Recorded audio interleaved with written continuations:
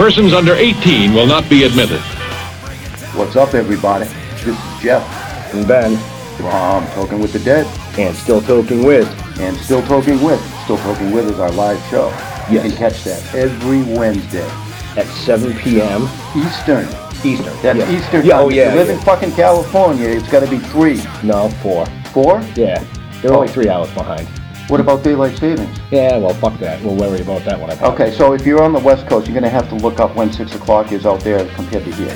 Which would be actually 7 o'clock out there instead of here. 7 o'clock? Yeah. Before this is over, I'm going to need a whole lot of serious therapy.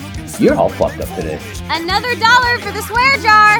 I'm always fucked up. You should tune into the show and see really how fucked up I can get. Oh, yeah. Well, opinions are like assholes. Everybody has one. And when you do tune in, you're going to see amazing guests like this.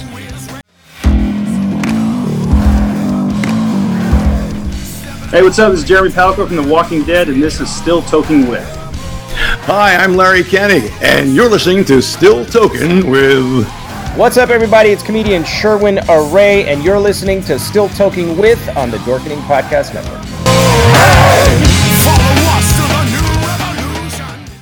Everyone thinks because you're a zombie, you don't know good coffee.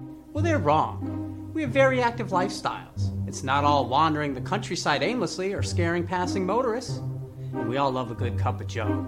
And there's only one brew that gets my seal of approval. Deadly Grounds coffee is my guilty pleasure. Bold, robust, delicious. It's coffee that can wake the dead.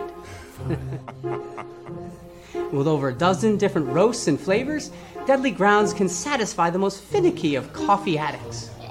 The aroma is so intoxicating. It brings all of my neighbors out of the woodwork.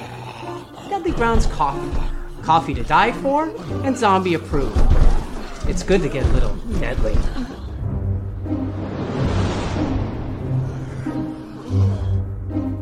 Use the front door! Oh, they're so disgusting. Hey, happy Wednesday, everybody. You're watching Still Talking With, and that was our new intro. We're kicking off season 4 today. This is going to be an awesome show.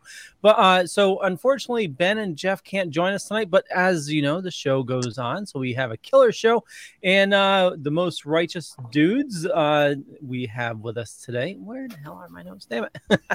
Eric and Justin from Epic Tales from the Sewers. Justin, how's it going, bud?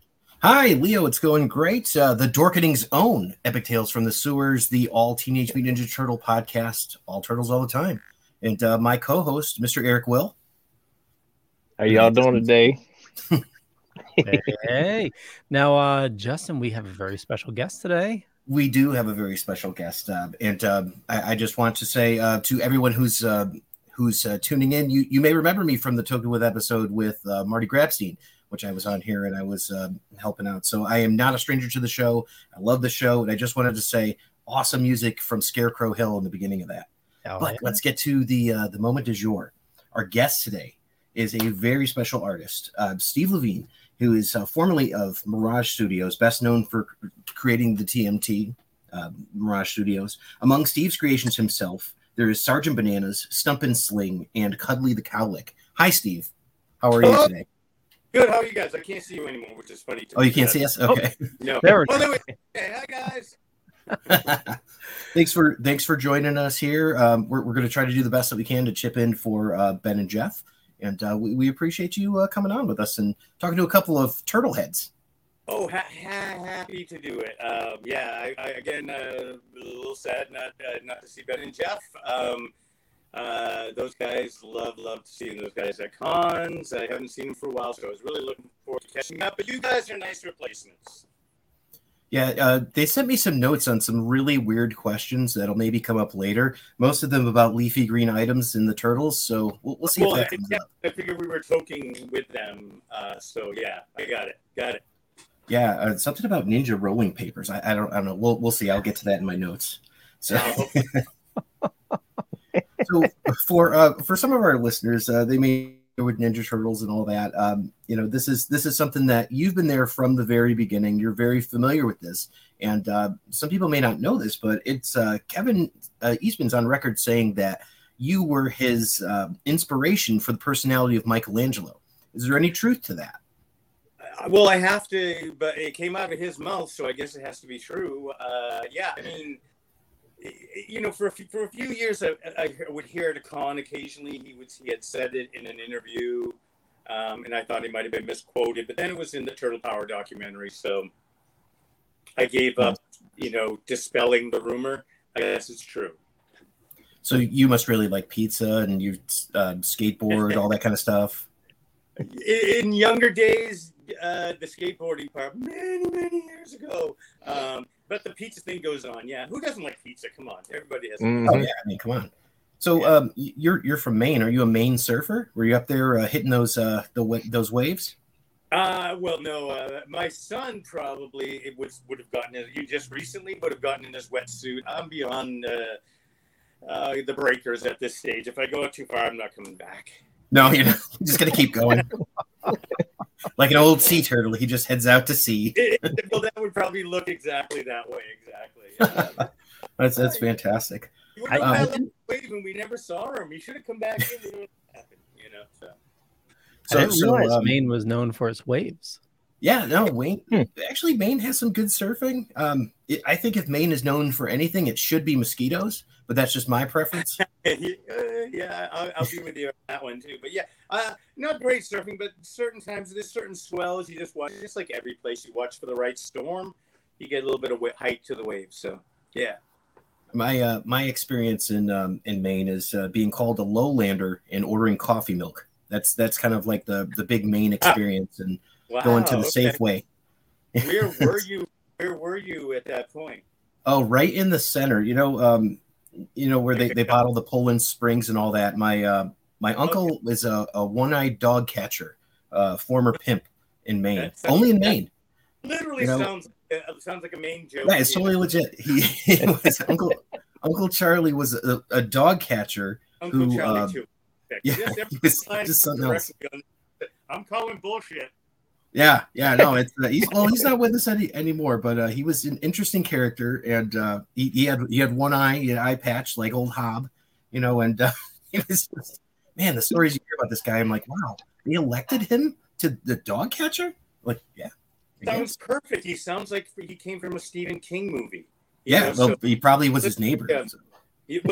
So it's literally perfect. Yeah, and I can picture. That's why I thought the lowlander thing. I'm like, I had to be up mid-state because if you're along the coast, you're as low as the land can be. So we can't say that along the coast. Yeah, it took us a little by surprise. We're like, no, we're here for the lobster. They're like, oh, you speak the language, okay? So yeah, I'm originally from Connecticut, so is Leo. So we So I mean, it all flows over. Trust me. Yeah, there's a lot. I'm like, hey, we're all Red Sox fans here, and they're like, oh, okay, it's okay there. Yeah, we're all hopefully happy signed that Rafael Devers signed, and yeah, we got him for a little while because they're not doing well signing anybody else. So let's not talk about. Oh boy, that's a whole other podcast. So and Eric's in Ohio, so he's probably you're not is it Guardians fan?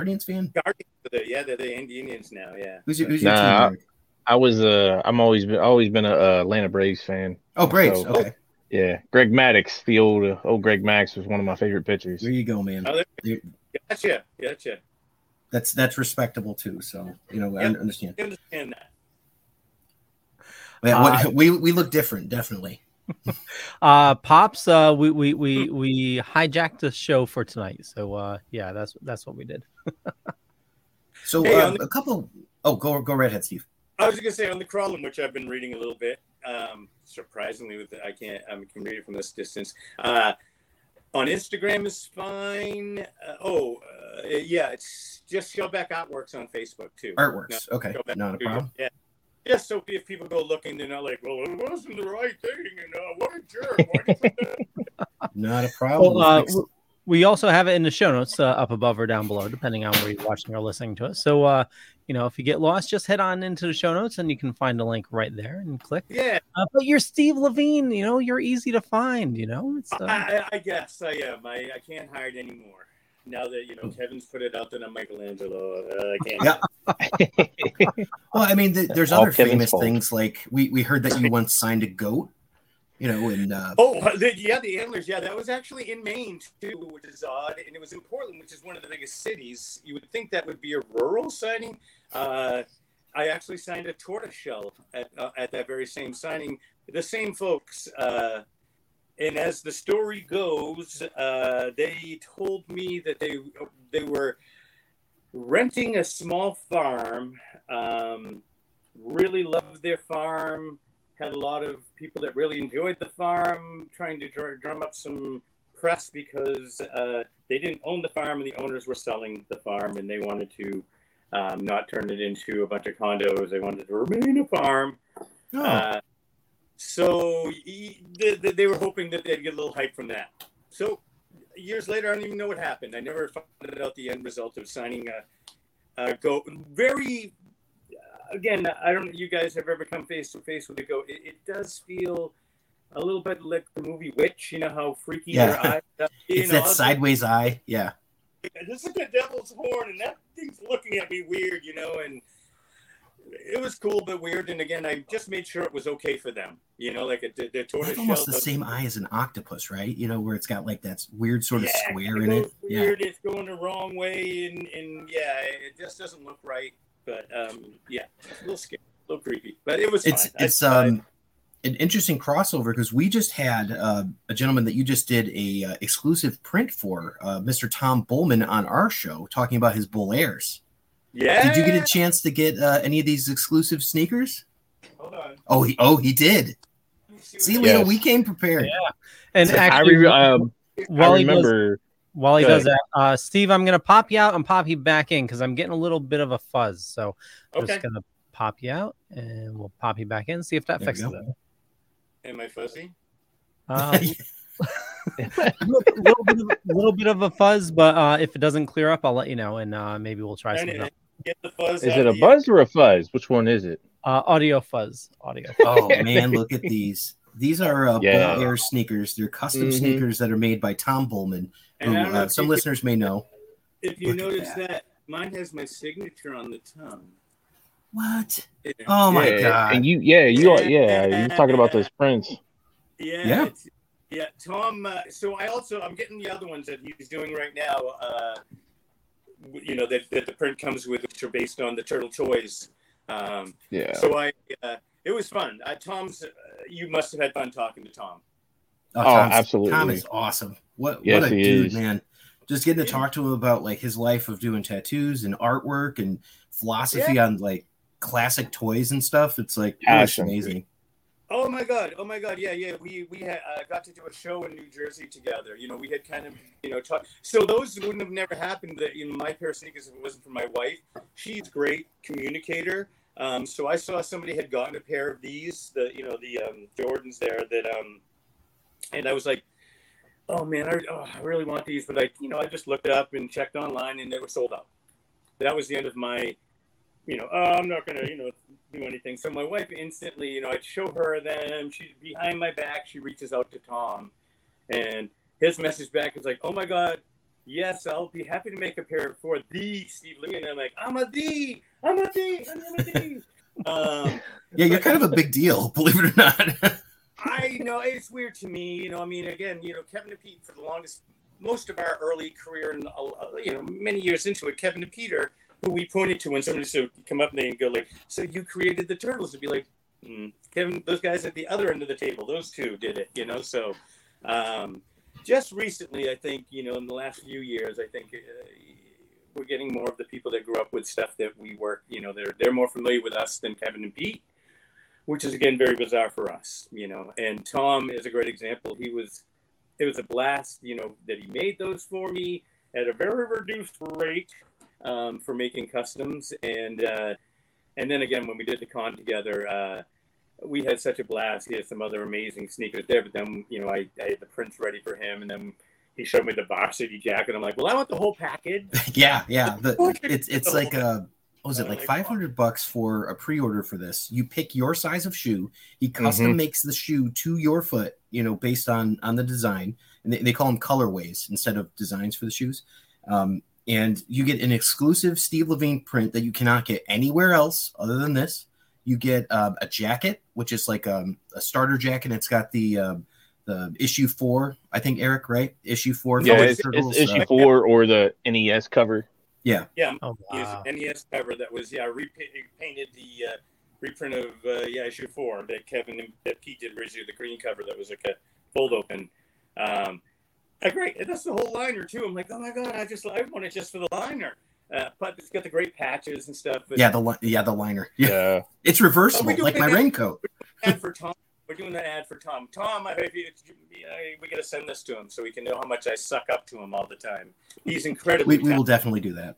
He's incredibly talented. And again, if you haven't gone to the Bull Ayers thing, I mean, the sneakers, he's making my wife a pair.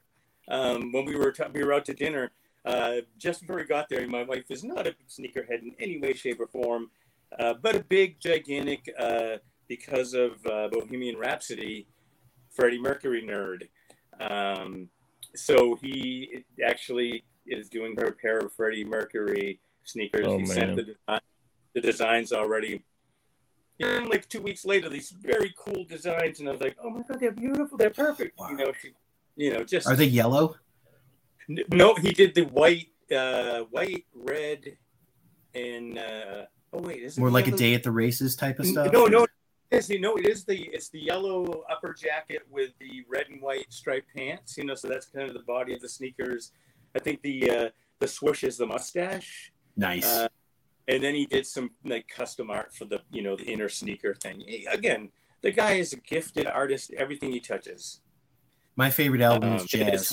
So just any Queen listening fans out there know that. There we go. That's a great album. Yeah. It's so my wife grew up, I saw Queen back in the day and it was incredible. It was one of my favorite concerts. But it's just funny, my wife is just, turned into the biggest nerd because of Bohemian Rhapsody, almost to the point of nausea. It's just like, okay, no, I didn't know that about Freddie. No, I didn't know that about Freddie. Oh, no, I didn't know that. So anyway. It's so funny watching that one too. Like, I don't know if everybody else saw Bohemian Rhapsody, but there's a definite difference between that film and then if you watch Rocket Man. You're like, oh, okay. Well, this actually shows some negative things happening to the main character, kind of, because at Bohemian Rhapsody, like it's kind of like, okay, it's not as bad as maybe it actually happened, and it's like, okay, maybe it's a little watered down, but the performance is fantastic. Rami Malek. Oh yeah, it was very good. I thought it was, again, different than I ever thought the band interacted. 2 members of the band still alive were part of it, so I mean. I'd like to think that they wouldn't have led us astray. Yeah, and Brian May is an astrophysicist, so, who are we to argue? And a knight, right? Didn't he just get knighted? I think you're right, yeah. Wouldn't that be great? Queen. We've covered Tom, we've covered Queen. Were we talking about anything else tonight? Well, we could talk about something that's very near and dear to my heart, because I had mentioned one of the characters previously that you had created. One of my all-time favorites. This is a beloved character, and I'm talking about Cuddly the Cowlick. Listeners, if you don't know what this is a giant disembodied head of a cow, right? And he's trans-dimensional, trans-time and space. He's basically like a portal or a wormhole that takes the turtles.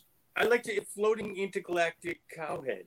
Is what he is. He kind of traveled through time and space, mainly space. Probably could do time. Who knows? Cuddly. So Cuddly was a weird one. So, I guess you must have grown up with the Archie series, the Adventure series. So, a couple things on my wall, but Dean Clarraine, which you now all know as adults, was Steve Murphy. And Steve Murphy was a writer at Mirage. His book Puma Blues, I don't know if you guys ever looked into him, but Puma Blues is just one of the best books from back in the day, won a lot of awards. Yeah. And so that's why he wrote as Dean Clarraine, because he didn't want to sour it, like Stan Lee didn't want to sour his name from when he became famous. Same with Murph. So Murph kind of, in the storyline came up with Cuddly. There he is. Very nice. There's that floating cowhead. And he just kind of threw it at me to design him. So that's kind of what I came up with. He did almost become a toy. Almost. Man. I actually did a design for Playmates. I souped him up a little bit, so he was going to be big enough that you could jam at least 1, maybe 2 turtle figures in his mouth to bring him out into the other dimension. Because they were going to maybe do the wrestling turtles. That was another I would have lost my mind if they did the wrestling turtles. And so you would shove them in, and all I modified him with is I kind of put a big V8 engine and pipes kind of coming up where his lower part was. It was just kind of a round thing floating, just to, jazz them up for a toy. But you'd unscrew that and dump the figures out afterwards once you got to the, to the arena. So I think it was just kind of, they were, there was a lot of stuff we designed that they just kind of like, let's see what it would look like. And I love the unbridled creativity of basically like whatever you guys could do. You're like, oh, let's think of something ridiculous. And like between like Ryan Brown, like hearing about that and all that and be like, hey, let's try, well, this guy's a tree stump and this guy's like something with like plant, like what is sling, and then you just kind of run with it. Yeah. So it's basically Donald Trump and Don King, stump and sling. So Trump, oh, no friggin' kidding. I did not know that. Yeah, so that's they were the shameless promoters even back then. That again, we won't talk politics because I don't know anybody's politics. No, that's great insight though as the characters, because now reading them through an adult's eye, those two characters have been in the IDW series, and they were there for like the Krang War and stuff. Yeah, see, it's so funny. I'd like to say I'm a good soldier and I read everything and do everything with the turtles. You can probably see some stuff like NECA stuff in the back. I hate myself, literally hate myself, because let me see. I'll step aside. There's some NECA over here, and behind you over there. There's a wall with a bunch of NECA stuff on it that I'm ashamed to show you. Only because they do such a great job. Super 7 and them have done a wonderful job, recreating your childhoods. But NECA, I started with the cartoon series with the Splinter and Baxter. Oh, yeah, great figures. I just came across it in like a Target, and I was like, whoa, all the cool stuff that they have with it, Renaissance book. And I was like, this is so, why didn't they do this and play, for a Splinter and Flame? Again, I'm not blaming Playmates. They really didn't have. I don't think they had the later figures are so much better than the 10 back. You guys all know that. We have the squatting, cooping shredder still. That's. Yep. Hey, Ira! I see Ira popping in. Say hi to him for me. Hey, Ira! I missed him at. I usually see him at the show, so I missed seeing him at NECC this year. So, anyways. Getting back to Cuddly, yeah. So Cuddly, Steve Murphy was doing all that, coming up with a lot of that, the stump and the sling. There was so much education you guys were getting as little kids, because Murph was writing a lot of. I was just talking to Ryan just the other day, because we do stuff occasionally. I think I was wishing him a Merry Christmas, and I got talking about Murph in the book because somebody recently had talked about the Columbus issue. Yep. And it was very straightforward that, it wasn't a hero issue. And I had done new covers for a lot of that stuff for IDW when they were collecting them in big volumes. I just, Brian was inking some of them too. But anyways, it was just funny to go through that stuff. And I was talking about some of the stories that Murph was getting in there. And they were crazy great, all of them were, there were some of them were just to exploit characters that we wanted to get into the toy line. I'm still mad they never made Codename Chameleon. That was one of my characters. Oh my God.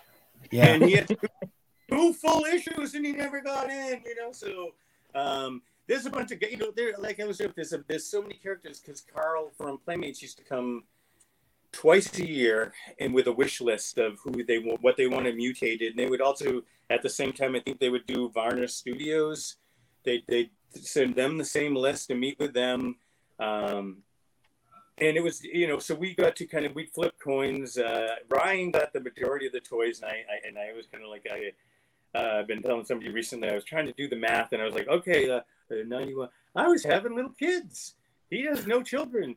I was taking time off. I was saying no to so much stuff, because I was already committed to so much other work and continuing to do, covers for the regular book, painting all the RT covers, doing any, toys, design, anything. We all didn't know how to say no. We were all young and, just smart enough to say yes all the time. So I love that's good. That's why we ended up with Macaroni and Cheese and Chef Boyardee and, Hostess turtle pies, which need to come back desperately. Yes, I like to have that, so I can put it part of my collection. I have a scented candle in it, so the macaroni and cheese, Kraft macaroni and cheese scented candle. No, the Teenage Mutant Ninja Turtle pies. Oh my god! Yeah. What's like an apple? I do have a pizza scented candle though. Did I send you that, Eric? Because it's no, awful. I did not know that. And Yeah, if I it's gave it out as awful, a no, prize I once. do not want it. I'm good. I'm good. That's totally. The slice is probably sufficient. It kind of in our house, if you warm up a slice, you just have to have your door open and you can smell it. So I got pizza shelves. Yeah. Oh yeah. There you go. There you go. I wanted to just I'm go good. back to Cuddly for just a second, then I'll move on. I promise, because Cuddly recently is showing up as a surprise in Armageddon Game issue 3, and he's taking Leonardo and Shredder into the interdimensional slipstream. So now a character that you designed is transcending, 20 to 28 years later. Have you gotten a chance to see him in the IDW series at all? No, but I wish they would have let me do a cover. I would have loved Yeah. to do a cover with Cuddly. That would have been a blast. Yeah, I mean, we loved your Ronin covers. Like I bought the set, so I think that's Jetpack okay. Comics had the set. I loved them. I'll tell you, it was so much fun working with Kevin. Like on the issue 5 cover we did, only because over the years, I worked with Eastman Laird. Like I always call them one person because they would pencil and ink. And literally every page was Eastman Laird in every book because there was not one. They ink and pencil, tighten up pencil, and it was both of them on all the pages. So Eastman Laird always did everything until color. And then when I got to start doing the color, it was so much fun working with both Kevin and Pete on a lot of stuff, whether it was the, early graphic novels or eventually their covers. But, for the last run, it was so much fun to ink Kevin and color Kevin. It's like, okay, that just hasn't happened in probably since we lived together, and we just goof around, and he inks something for a con sketch, and I'd ink one of his con sketches, and we'd sell him at the con and never see him again. So it was that's so cool. I kind of want to segue to the last Ronin, but I have one more Cuddly question because Cuddly to move me, along. Ever since I was a kid, I hear one voice for Cuddly, and it's Emo Phillips. Who is your voice for Cuddly if you were to hear him talk? Because I hear him go, "It's time, turtles." It's like, oh, I can hear Emo doing that. Yeah. That's how I portray him on our show too. It's so funny that I love that you guys think about it that much. That is a bizarre thing.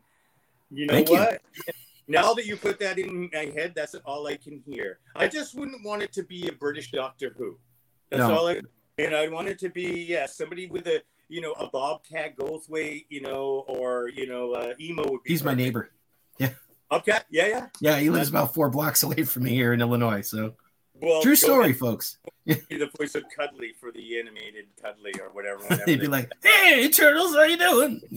Who knows now that with Paramount, they're going to start launching shows. Maybe there'll be a Cuddly, they need a space thing, so maybe they'll use Cuddly. Who knows? Has anybody talked to you about making a figure for NECA? No. Somebody mentioned it though, and I'm trying to think if it was NECA. I've been talking. It was weird. Every once in a while, I did some work for limited run for the Shredder's Revenge for the Physical World video game. I designed a play set and some other stuff that I won't talk about because I think you have that, Eric.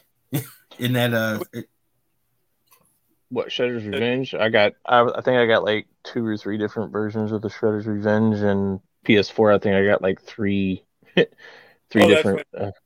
Because I did so the playset that Tim Laddie, who now does the Saturday morning show, he ended up taking it over because they were really, really slow, and they weren't sure of what they wanted. So I was doing a lot of drawing and running into a wall. Because they were asking for different things. But anyways, so I did some of that. But going back to the toys and the Cuddly thing, I talked to Super 7 because they're doing Sergeant Bananas. Yes, that's right. That's going to be in that's the wave that's kind of pushed back, I think. Was it like wave 5? I believe so. I talked to Augie there, and he was telling me he's massive. He said the bazooka that comes with him is as big as a turtle. You know, the turtle. Oh, figures. wow. So he's a big figure, but they were having an issue because Playmates was not letting him use Sergeant Bananas. Originally he hit like Turtle Magazine as Gorilla. And so they're going to release him as Gorilla, which I said, I did a licensing piece of artwork. Again, that's probably directly behind me on the wall too, that was used on things, but nothing. I said, I've got some tea or something from Japan. I'm not even sure if it's a broth or if it's like banana tea. But it has Sergeant Bananas on it, and I said I couldn't find it because they were just like anything other than the toy, because Playmates owns that name. So, and it's so crazy. That's like Super Troopers with like the little monkey that they had on those bags of weed. Oh yeah, well, crazy. Me and Ryan Brown, we did the licensing style guides, so we would try to put our characters in as much as humanly possible for people to put on products. You know, hey, we got this monkey character. They have no idea who it is. You know, put him on my backpack. You know, so you see a lot of Leatherhead or Worm or. Exactly. Well, exactly. The early times we saw Worm. I've got a bunch of licensing out. Leatherhead is all over the place. That was one of Ryan's first characters. So he's going to be in the new movie. We just found out Leatherhead's going to be in this. Mutant Mayhem. Oh, awesome. Really? I did not know that. Yeah, breaking news. Oh, nice. Wow. All right. Very nice. I've had very little knowledge. I saw some toy images recently of that. Interesting though. I mean, they don't seem to really look as good as the art. I don't know. Maybe I'm looking at it wrong. I don't know. I'm going to be open-minded about it because I'm trying to be. I was really surprised by that movie they released for the Rise of the TMNT, because the movie was great, and I didn't really connect with the Rise TV series. It wasn't for me. I'm going to 100% you. I tried so hard because, I mean, again, Kevin and Pete, even in the early days of the book, they were so free, letting everybody play in their toy box. You know, do whatever they wanted with the turtles. Sometimes it angered fans because of the look or whatever, whether it was Michael Zulli or Todd McQueenie, whatever. These guys, they just had fun with them. Mark Martin, doing whatever he wanted. So to see every incarnation, we've always been I always defend them. I had a little bit of trouble with the Rise. The show, I just couldn't wrap my head around the 15-minute things and blah, blah, blah. And it was okay. I'm like, then I watched the movie. Just because, it's free, I'm going to give it a watch. Loved it. Why didn't they start with the movie and work their way backwards? You know what? That would work. That would work much better with the series. I would have loved the series if I saw it in reverse. Yeah, I agree, because it gives gravitas and pathos to characters that, like, you don't know who they are to start off with. You're like just trying to figure out, why is Raphael Leonardo and why is Leonardo Michelangelo? I don't get it, so you just have to kind of go through that. And again, I guess the only other reason I didn't dig it is that the boys are all the same turtles. And I didn't like how this is a snapping turtle and he's big and this is and I was like, no, they're all the same turtles. They all came from the same bowl. You can't mix turtles. They kill each other, so I was like, that's a really good point. He's a Mata. No, he's not. No. So yeah, I mean, but again, yeah, I mean, that was one of the rises. I'm with you. The rise, they should have done it that way. It was much. So I'm very interested to see what happens with the. Oh yeah. I'm going to check it out no matter what. I mean, it's going to be free on Paramount on August 8th or something like that. So I'm like, I know where I'll be. I'll be watching that. I mean, and again, I'm just the Seth Rogen, his writing partner. I just loved the initial little thing they put out with the little piece of lined notebook paper with scribbling on it. I was like, that's genius. Kind of making it more teenagey. More you're a jerk. You're not cool. Whatever. It seems like he's going to have fun with that interaction. It may not be as action filled. I don't know. I might be completely wrong. Well, it's interesting too, because they did a good job. It's not exactly hit or miss, because I know a lot of people who have seen what did he do? Not Prophet. What was it? Preacher. A lot of people have seen Preacher, and it's not as comic faithful. So that's kind of a miss in most fans that I've heard, at least. But if you talk about shows like The Boys or Invincible, those are absolute stellar hits, on their track record. Yeah, so they're batting better than 60% in my book. And I hate to say, I backed my way in from the show Preacher to the comic, and because I really dug the show, and I knew it was a comic. I am not a good comic book fan. I used to buy when we were working regularly in the studio. We'd go every Tuesday and buy stacks and stuff. I end up with stacks of books that I probably still have not read. They're probably pristine, in a box somewhere. Lots of great comics that I brought home and put into piles. So I stopped buying unless somebody really recommends something. So like I said, with Preacher, I backed my way into it and dug it. But fingers crossed we get I'm hoping that hits, and I'm hoping Paramount, because it is their baby. It's Viacom's only superhero group. There's a wealth of characters there, that they can build around. I mean, they could do a time travel show with Renette and Savante Romero, and do it. And not even bring any turtles into it for a long, long time. They could just. I know that they are working on some shows, or I have heard through the rumor mills that they're doing. I guess kind of similar to what Paramount's doing with Villains on their network. The Penguin's going to get a show, stuff like that. So I don't know. Maybe they'll do a Rat King. I can't. Maybe they'll do a Shredder Foot thing before, like a Rise of the Secret Foot. History of the Foot Clan would be a cool thing. We're hoping for some animated films. That I would love to see Ronin. that. Yeah, we had a gentleman on from Sweden. Shout out to our friend Magnus. He did a 3-minute animated short of The Last Ronin. Did you get a chance to watch that? Yeah. And online, it's really, really cool. Yeah. It's fantastic. Now, again, you must have seen this from the beginning, right? Last Ronin from the beginning, like with Kevin? Yeah, but it was so funny. Like, I didn't realize, I forget how smart those two guys were they're just two my idiot friends, They wrote the skeleton for the story in 87, that's mind blowing. They were thinking that, and it kind of was so funny. Like when I was talking to Kevin about it, we were like going back and forth, and because I did a cover for the first one and I didn't have a lot of information, so we were kind of talking about stuff, and the first thing he said to me, he said, which turtle it is? And I'm like, well, my money would put it on Leo Terrafiel. I said that, that I would go like, that would be, what the, the odds makers would go with. I said, and he goes, Mikey. And I was like, no. And he goes, yeah. And I said, so I literally said, why? Why?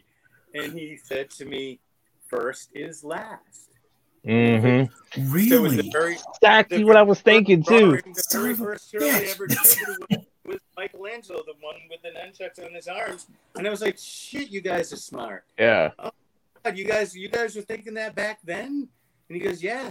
We were just trying to think which turtle survived. All the speculation, man. And I mean, the only thing we could come up with is that it would either be Donatello or Mikey, because they're the only ones that make sense with story. Because Leo would be the one to sacrifice himself, and Raph would be the one to get him killed. Sorry, Eric, because Raph is your guy. But Raph would be the one to go off and get himself killed, and Leo would sacrifice himself. Look what happened in the story.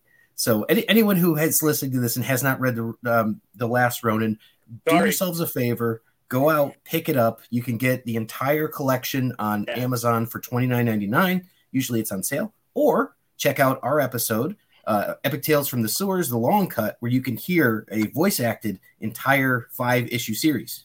So, that's very cool. That's very cool. Hey, you got to look up. So you might be able to find at least one of them online on YouTube. When you said voice acting, me and Mark Bodie, back in the early days, Mark did a couple of Mirage books. So he did a kind of a Enter the Dragon, Into the Shell book for Mirage, and we used to we did it at San Diego, and we did it at a few other big cons. We did a cartoon concert where we did all the voices and all the sound effects, and the panels were projected behind us. Oh, that's so cool. It was really cool, and I think we did another one. He did a time one too, and I think that one you can find on YouTube. It was a lot of fun. So that made me think of it when you said voice actor. That's a very cool idea, to do that. We kind of cover the IDW series and the Teenage Mutant Ninja Turtles Adventure series and Last Ronin. So that's why Cuddly is so huge for me, because we just finished Codename Chameleon and Intergalactic Wrestling and all that, and all of that. So I'm doing all these voices and all that, and that's why I think about what Cuddly would sound like, or what Chameleon or those guys. So it makes a lot more sense now. Makes a lot. Yeah, Token with people are like, are we high or what are they talking about? Yeah, no, I love voices. I love doing voice acting. I love that stuff. That Kevin did a voice, right? No, I didn't know that. Whose voice did he do? So in the 2012 Nickelodeon series, he is Ice Cream Kitty. No kidding. Yes, meow, meow, meow, meow. Wow. I love Ice Cream Kitty, and I know there's some polarization about it, because they're like, we want Clunk, and Clunk is Michelangelo's cat, for those who don't know. But Ice Cream Kitty is a mutated kitty that lives in the freezer in the 2012 Ninja Turtle series, and is a delight. I love that series. It is Kevin Eastman. So. Wow, that's fantastic. Did not know that. Yeah, wow, all these little nuggets that you're throwing at us. I know. That's what cool. The hell? I figure you guys have all this stuff. Come on. But just real quick, I did find a picture of Cuddly from IDW. Nice. Oh, cool. Yeah, so they kept him pretty true. They didn't really change him. Moo. Yeah. He needs to be friendly too. That's the whole thing. He can't be like salty and grizzled and all that. No, it looked like they took an eye away from him, but I think it's just shadowed out. I think it's because I was like, wait, did they pluck an eye from Cuddly? He can only turn left. Yeah, exactly. He's like Zoolander. It's a race car. It's a race car. He's like a NASCAR. He can only turn. Yeah, NASCAR. Hey, make another left turn. Yeah, he's gonna have like Ricky Bobby. He's gonna have like Wonder Bread over his face. And all that. Exactly. Shake and bake. There's all over his thing. Yeah. Yep. Now you've got a book coming up that I saw, the Last Ronin in the Lost Years, where you're working on a cover with Jim Lawson. Yep. This looks great. And do you have any insight into this series that's coming out? Because it'll be out next month, I believe. Okay, so I'm going to tell you another great story about that one. So we had to have that done in early September. It's coming out. It just came out. Did it come out yet? I'm not even. No, sure. it's not out yet. 25th of January is when it's supposed to come out. So that's right. This month. We had to have that done in early September. So we had just done the Granite State Comic Con, which is kind of the most recent, what would be a true Turtle Con. Oh yeah.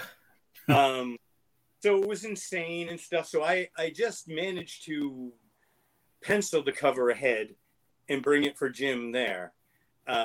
So anyways, prior to that, I was like, okay, so we're doing a cover. I know it's a prequel. I know there's some little glimpses of what might be going on in the story. So I reached out because Ben Bishop lives here in Maine. So I instantly just was like, Ben must already have the script. I'll ask Ben. He's bragging about it in the Bish Kids chat every day. I don't appreciate him. So I'm like, hey, what's up with the Last Ronin book? He goes, I don't know. I'm like, what do you mean you don't know? I said, the only image I've seen is the cover that you and Kevin did that's on everything, like Michelangelo walking in the snow. And then he's like, yeah. I'm like, well, what goes on? And he's like, I don't know. Call Kevin. And I'm like, all right, I'll call Kevin. So I called Kevin, and I'm like, hey. And he's like, what's up? And I'm like, so me and Jim are doing the Last Ronin cover, but we don't know what's going on story-wise. And the only image that I've seen is, the one you and Ben did of Michelangelo walking in the snow. And he's like, yeah. And like, so you got anything for me? Any story? He goes, no. I'm like, what do you mean? No? He goes, I haven't wrote it yet. I said, right now, he goes, like, IDW right now has got me doing a bunch of stuff for the Saturday morning thing. They got me spread thin. He goes, the only thing that I've done for it is that cover. I'm like, you don't have any, like, character sketches or anything about anybody that's going to be in this thing? He goes, no. No. So we submitted like 5 or 6. I did one jokingly, like of Michelangelo with like a Yeti behind him in the snow. You know, like, made a Yeti. You know, like we did, and Jim did like him fighting a couple monks training. You know, and all these other variations. But they're like, cool, love it, but don't know if it happens. Cool, love it. The only one they picked, both Jim and I had different variations of him climbing.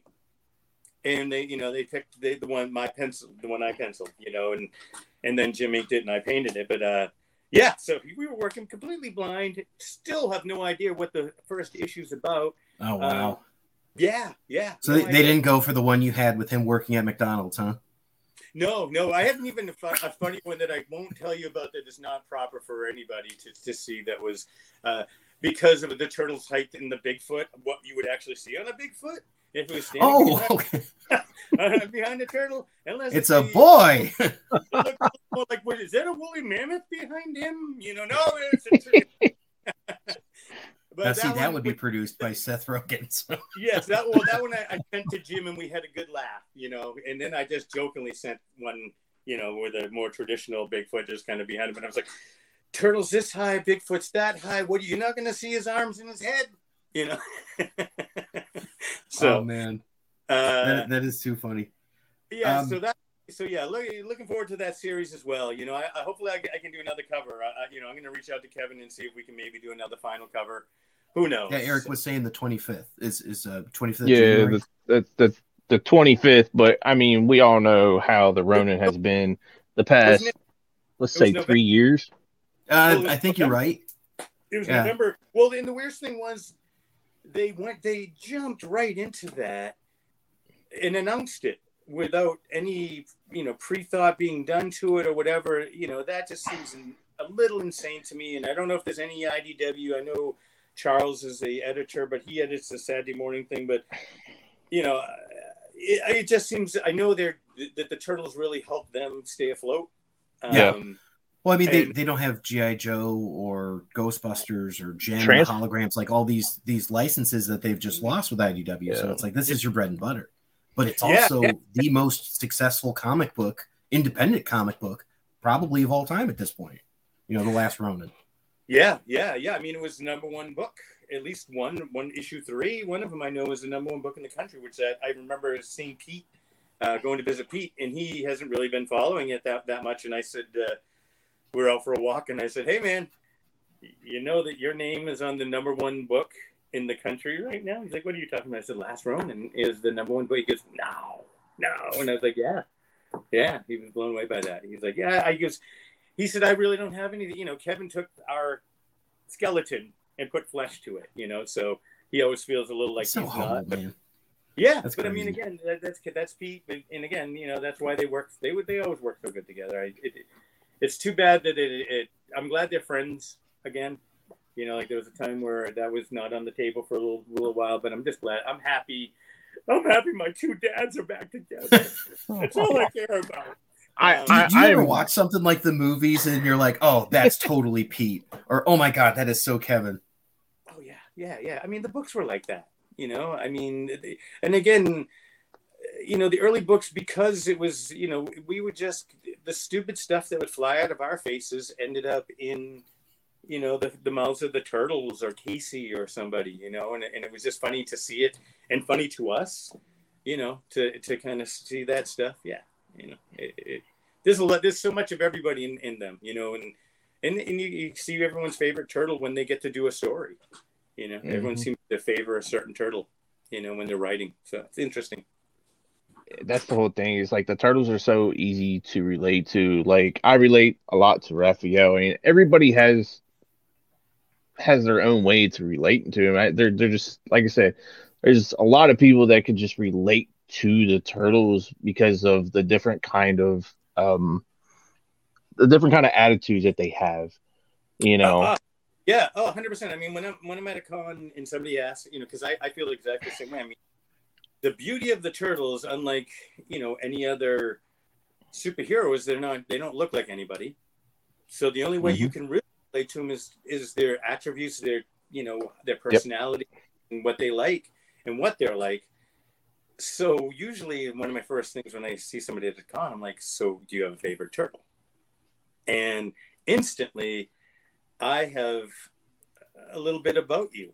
You know, you like Raphael, so you're a nice guy, get a little bit of a hothead, you know, they might get a little angry over a little too quickly and have to back yourself away from it. You know, that's annoying, you know, but I mean, that's just it. You know, it's so much fun.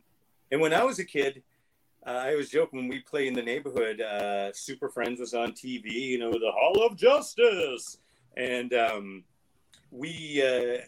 I had hair at that time and it was blonde. And unfortunately, who was the only blonde characters? It's Aquaman. So everybody I want to be Batman. Like, no, Batman has brown hair. I'm like, how do you know he's got a cowl on? You know, they're like, when he doesn't. And I'm like, oh, so yeah. Unless he's played by Val Kilmer, right? Yeah, exactly. Yeah, it's no fun playing Super Friends out in the yard and trying to swim in grass, you know, and go. You know, you're like seagulls are on land and water. Right. I can control water though too, so I can drown you assholes. Yeah, exactly. Swim that. Did you have a favorite character that you got a chance to do? Because I remember reading something about how excited you were to get to do a Batman cover. Yeah. That was. Hey, shout out to Todd. Yeah, but I mean, if I have to for realsies say it, I mean Batman.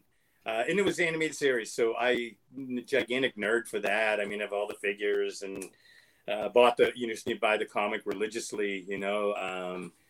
Love that. So, basically all I heard was, hey, can you draw Batman? Then was loud ringing. But at the end of it, I said, sure, yeah, turtles. Yep. You know, so but it was so much fun. And again, awesome at that particular moment in time.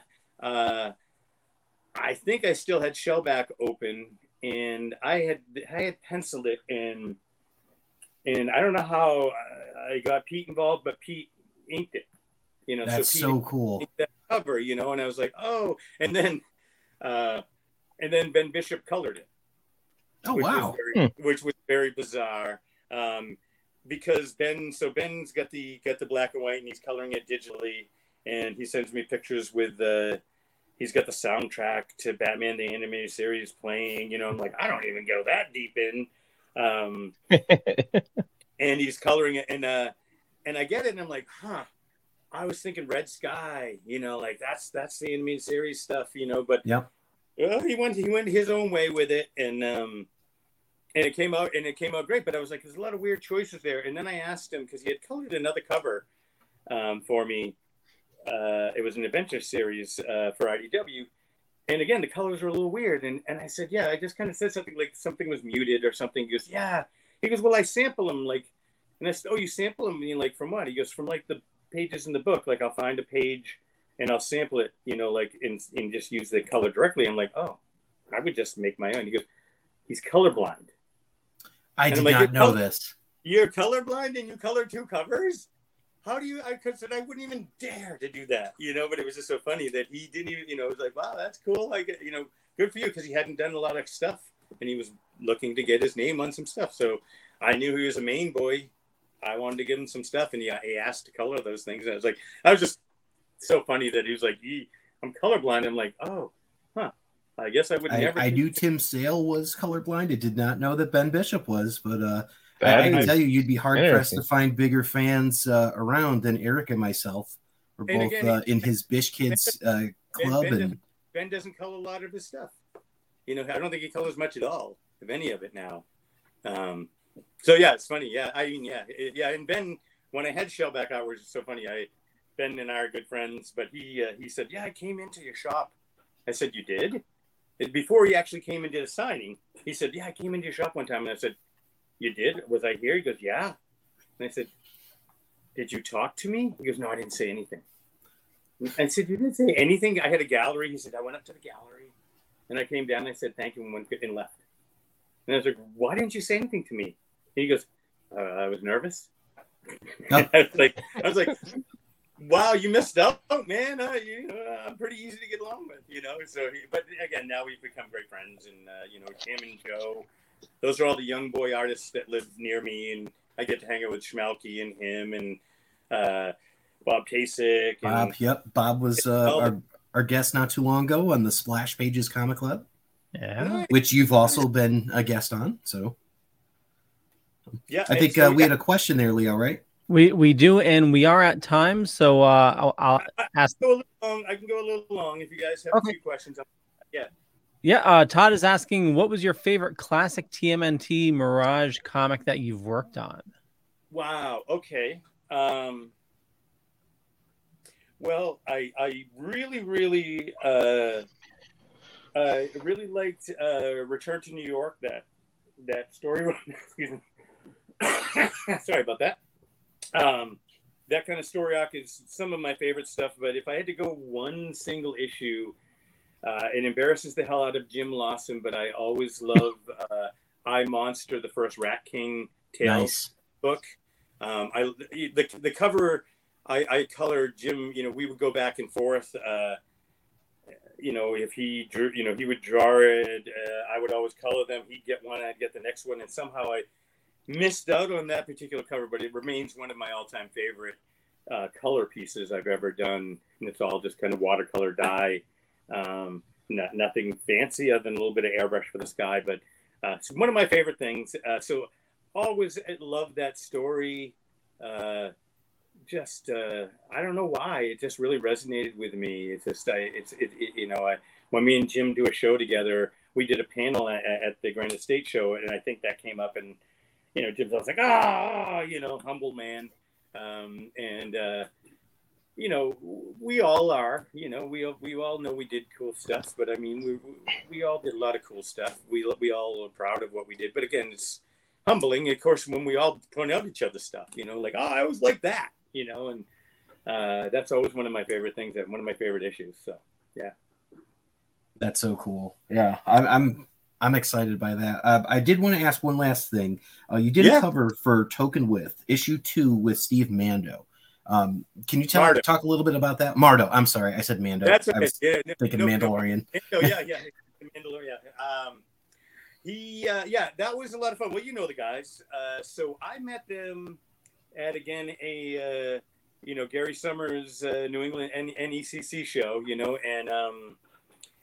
and they hadn't even, the first issue hadn't come out yet, and they were walking around with they had already made hoodies for themselves, and I think they had T-shirts on under the hoodies for themselves, and I just happened, I was looking, and I have been a partaker of the herbal enjoyments over the years. So I imagine with some of those characters, that's where Cuddly came from. We're not going to blame the pot for listening that. to a King Crimson album and a giant cow head comes floating into your mind. Hey, people used to blame the Turtles on pot, but Pete, I think in his entire life I know that one time he took a hit off a joint with me. So, but that's the only time I know that he's ever done anything like that. So that we're not going to blame pot for everything bad in the world, including the Turtles. So when they approached me, they're very, them, very likable dudes. They were blah, blah, blah. Would you ever do a cover? And I was like, oh, yeah, whatever. When you get the first issue, we'll talk. So then I saw them at another Gary show, I think it was the following year.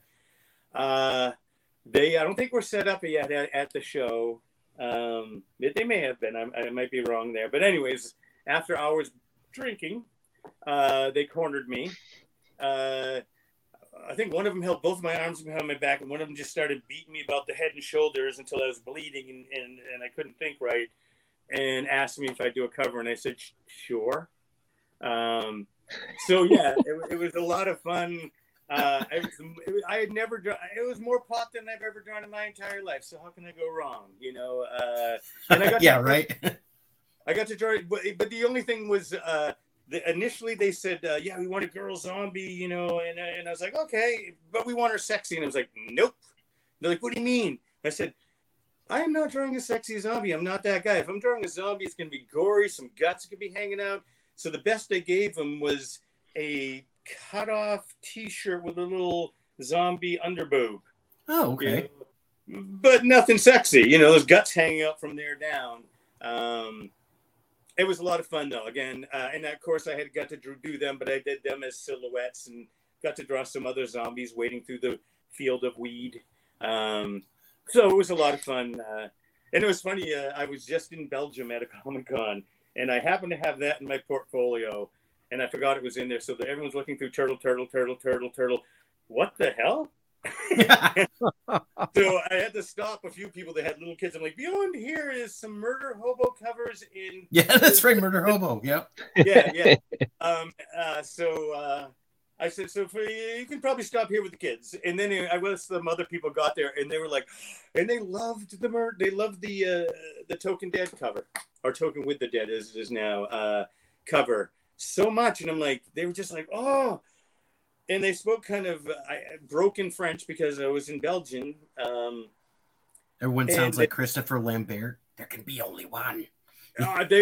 Some people spoke. I felt like an idiot because everyone either spoke a little bit of broken English, but most people spoke, Danish or French, And but anyways, it was just funny how big that went over, and they just loved the weed in the foreground. I'm like, wow, okay, I guess I looked at the right photo reference. That's great. And the guys wanted me to remind everybody that the book will be out within the next 3 months. So the novel.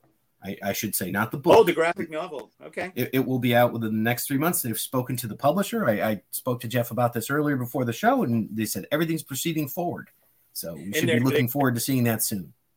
And they've got cartoons, and they got a show, and I'm sure they have their own line of bongs coming, do they? Did they already have that? Papers. I feel like I'm getting old. I'm like, do kids use bongs anymore?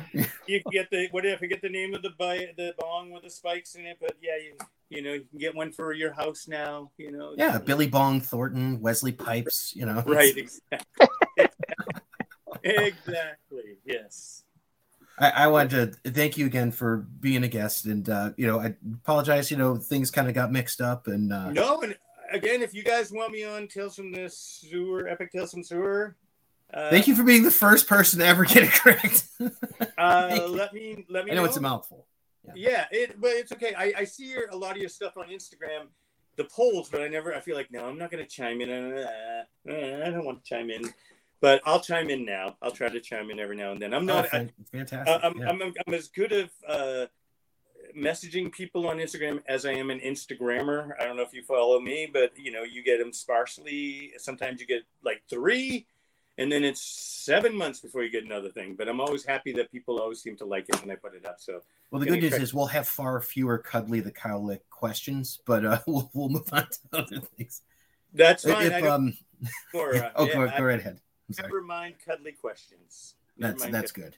And as cuddly as we are, and as cuddly as we have been, if you enjoy your regular Token With program, we will be back to that next week when the guys will be back and they will have a special guest. If you've enjoyed our show, you can check us out at Epic Tales from the Sewers, anywhere that you find podcasts, on YouTube, on Instagram, at Epic Shells or Epic Sewers. And with that, I'll pass it back to Mr. Leo Pond. Yeah, I want to thank everybody for watching this fine evening. And for me, just Google Leo Pond. You find a bunch of stuff. Could be true, could be not. I'm not going to say which is which, but I run the Dorkening Podcast Network. We got a ton of awesome shows on the network, a lot of awesome people doing a lot of awesome stuff. Head on over to thedorkening.com. You can see all the latest episodes there. And we're actually about to do another live show at 9 p.m. Eastern Standard Time, so stay tuned for that. And so Steve, you mentioned Instagram, but where do you like people interacting with you, contacting you, reaching out to you? You know what, if you really want an answer, you can go through I know a lot of people don't use Facebook that much anymore, but Shellback Artworks on Facebook. My wife handles that. She puts up a lot of stuff, but we find stuff in the basement. We're about to do a blind box that will be including sketches, and 3 out of the 30 will get a Peter Laird head sketch. Yeah, they're going to have comics, a couple of random comics. Quick, somebody resuscitate Eric. Yeah. Hold on. If you got 1 second before you go, I'll just show you. Oh, we do. I got plenty. I got all night. I mean, I got all night. We can sit here. We can sit. Look, actually, I'm telling you, I'll take you through a tour of my room, Steve. Look, little preview, like some of the. So these are like the type of sketches that you'll get from me. Beautiful. And like something like you might get a screw loose or something with. Nice. I want one.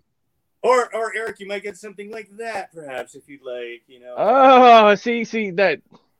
You're killing me, Smalls. Oh my You're killing God. me.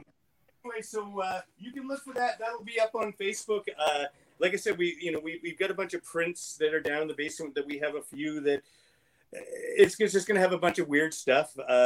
Prints, some books, and stuff. All stuff will be signed. And like I said, we'll probably do 30, and 3 of them. So you'll get a chance, a 1 in 30 chance of getting a Peter Laird head sketch. There'll be 3 of them mixed in. We won't know the numbers.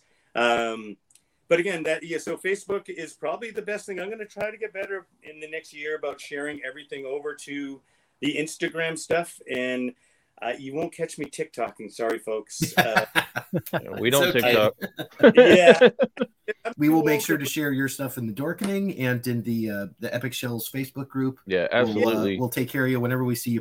Yeah. Please, anybody can feel free to share anytime. That always makes me happy. And again, I appreciate you guys. It's always great. I mean, to be asked to do stuff is always nice. And we all wish we were talking, to Jeff and Ben tonight, but we're not. And hopefully we will. I'll do them again down the road. But maybe you'll see me on Epic. Be an honor. Yeah, I'd love to do it, and we can talk some more Turtles. But I really appreciate the fans. For all of us have been so incredibly great, over the years, to be this far into something just is insane, So almost I know 40 years. Oh, Jesus, I think my vertebrae just went right when you said that. Yeah. I mean, it is very bizarre, I joke, me and Kevin were kids, we were in our early 20s, but it is, and again, it's amazing and humbling. To be doing this stuff so long, and I know you guys reach out to the fans anytime I'm in front of anybody. That's one of the things that I have to say, that we are all blessed. Well, we appreciate you and your time, sir. And Eric, where do you like people interacting with you? I'm mostly on Facebook. It's Eric Will. You'll see me around the IDW TMNT group, as well as Epic Shells. See, I got my confused here. Epic Shells. I'm also on there. I help Justin with the Facebook groups. So mostly on there. I'm not on Instagram anymore. I kind of got off of there. It's just I haven't posted anything on there lately at all. So just Facebook pretty much. Sounds good. Mr. Justin, take us out. EpicTalesFromTheSewers.com. You can check us out there, and make sure that you check out next week, the same token time, the same token channel, and check out Token With. Awesome. Catch you guys later.